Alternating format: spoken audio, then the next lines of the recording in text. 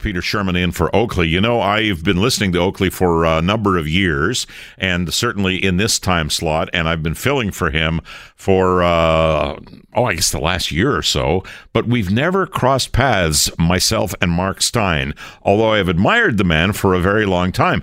I guess that changes today because we've got Mark Steyn with us, international best-selling author, host of the Mark Steyn Show, and if you're interested in following up on him, www.steinonline, that's STEYN online.com. Hello, Mark.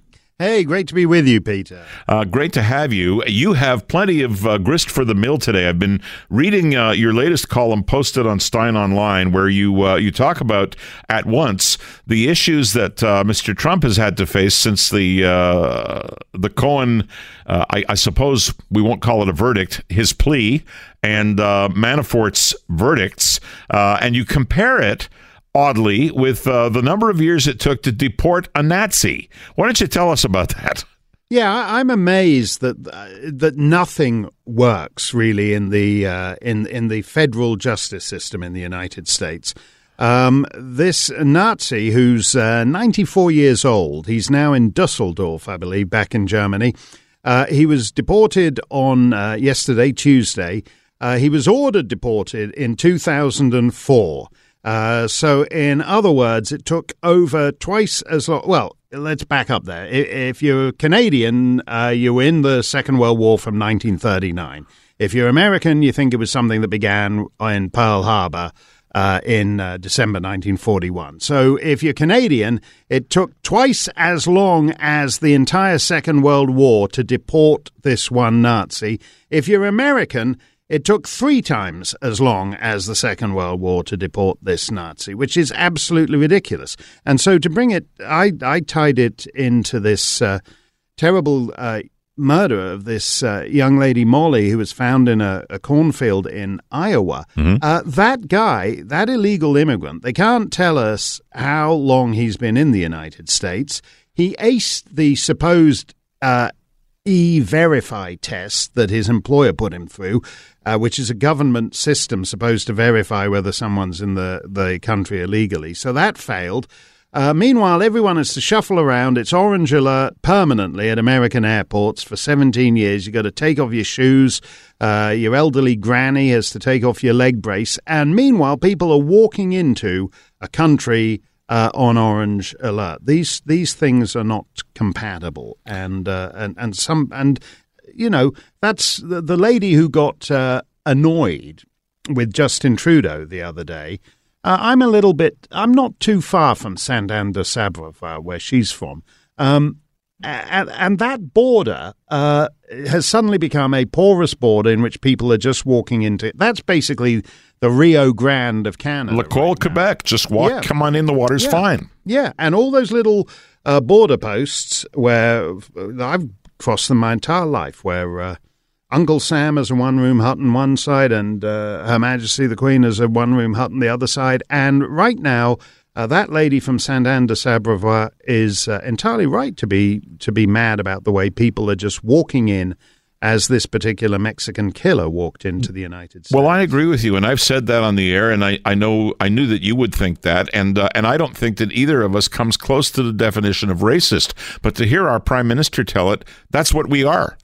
Well, I think it's very disturbing when a Prime Minister tells a citizen, as he told this lady, Madame Blanc, that she has no place in the country. Now, he actually said, this intolerance of, I believe these are his words, this intolerance of diversity, you do not have a place here. I'm opposed to official ideologies. It doesn't matter whether it's the nasty ones like fascism or communism, or whether it's the fluffy bunny pink unicorn ones like diversity. I don't think in a free society that a citizen has to prostrate herself before the state ideology. And what's disturbing to me, this lady is a Quebecer de souche. You're a Quebecer. But I'm not de souche. But not de souche. That's right. And I'm a sort of semi-Quebecer and even less de souche.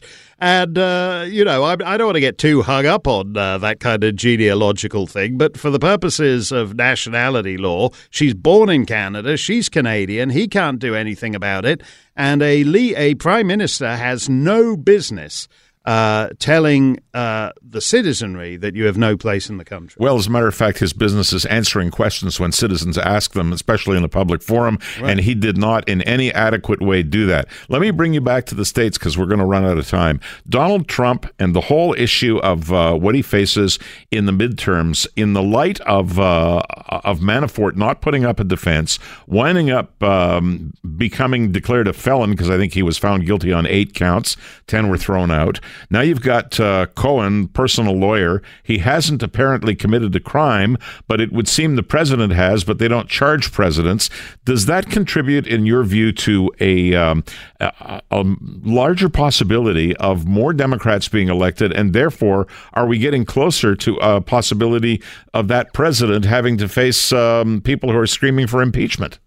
I don't think it affects the election, and in that case, I don't think it affects impeachment. I should say I have a total contempt for federal justice in the U.S. Paul Manafort was up against stark odds. If they take you into court, if you insist on your right to confront your accuser in open court, in federal cases, you've got a 97% chance of being convicted. That's higher than Kim Jong-un and Saddam Hussein and whoever else you want to name. It's ridiculous. And in the case of Cohen, his so-called confession to these crimes, the government basically dictated a form of words they wanted him to use in his confession, so that it appeared to indict Trump as well. That's not going anywhere. I mean, what was it Tom from Kensington Market said? We don't try to sell you a summer suit when autumn is coming. Well, these suits are very much lightweight, threadbare summer suits, and they will not hold up as the autumn proceeds. Yeah, and there are some people who could wind up wearing ones that have vertical stripes on them. Look, I got a quick one for you before we go. We're hearing word out of Washington that they're now hours away from finalizing NAFTA with Mexico, but the Mexican Minister of the Economy, and this was a big surprise to me, caught it on CNBC this morning, has said there will be no handshake that isn't three-way. Does that blow you away as it did me? No, it doesn't. I think they're observing the niceties, but I think the reality is here that basically the U.S. and Mexico have essentially gone their own way on this. Now, at the signing ceremony, they might throw a black tie banquet, and Justin's welcome to show up for that. He can dress like a Bollywood bridesmaid, as he did for his tour of India, and they can do all the three-way handshake. But the hard, cold realities are that the U.S. and Mexico are hammering out this stuff in the back rooms, and Justin isn't even at the table for this, and that's a huge letdown for Canadians on his part.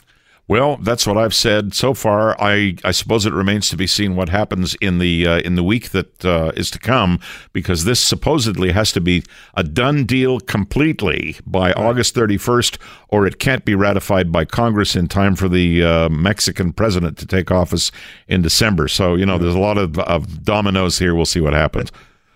Yep, no, that's absolutely right. It's a lot simpler in a parliamentary system. That's the only card Justin holds on these things. There you go. Mark Steyn, thanks so much for taking the time. My pleasure, Peter. All right. Mark Steyn, international best-selling author, host of The Mark Steyn Show. I am Peter Sherman. This is Global News Radio, 640 Toronto.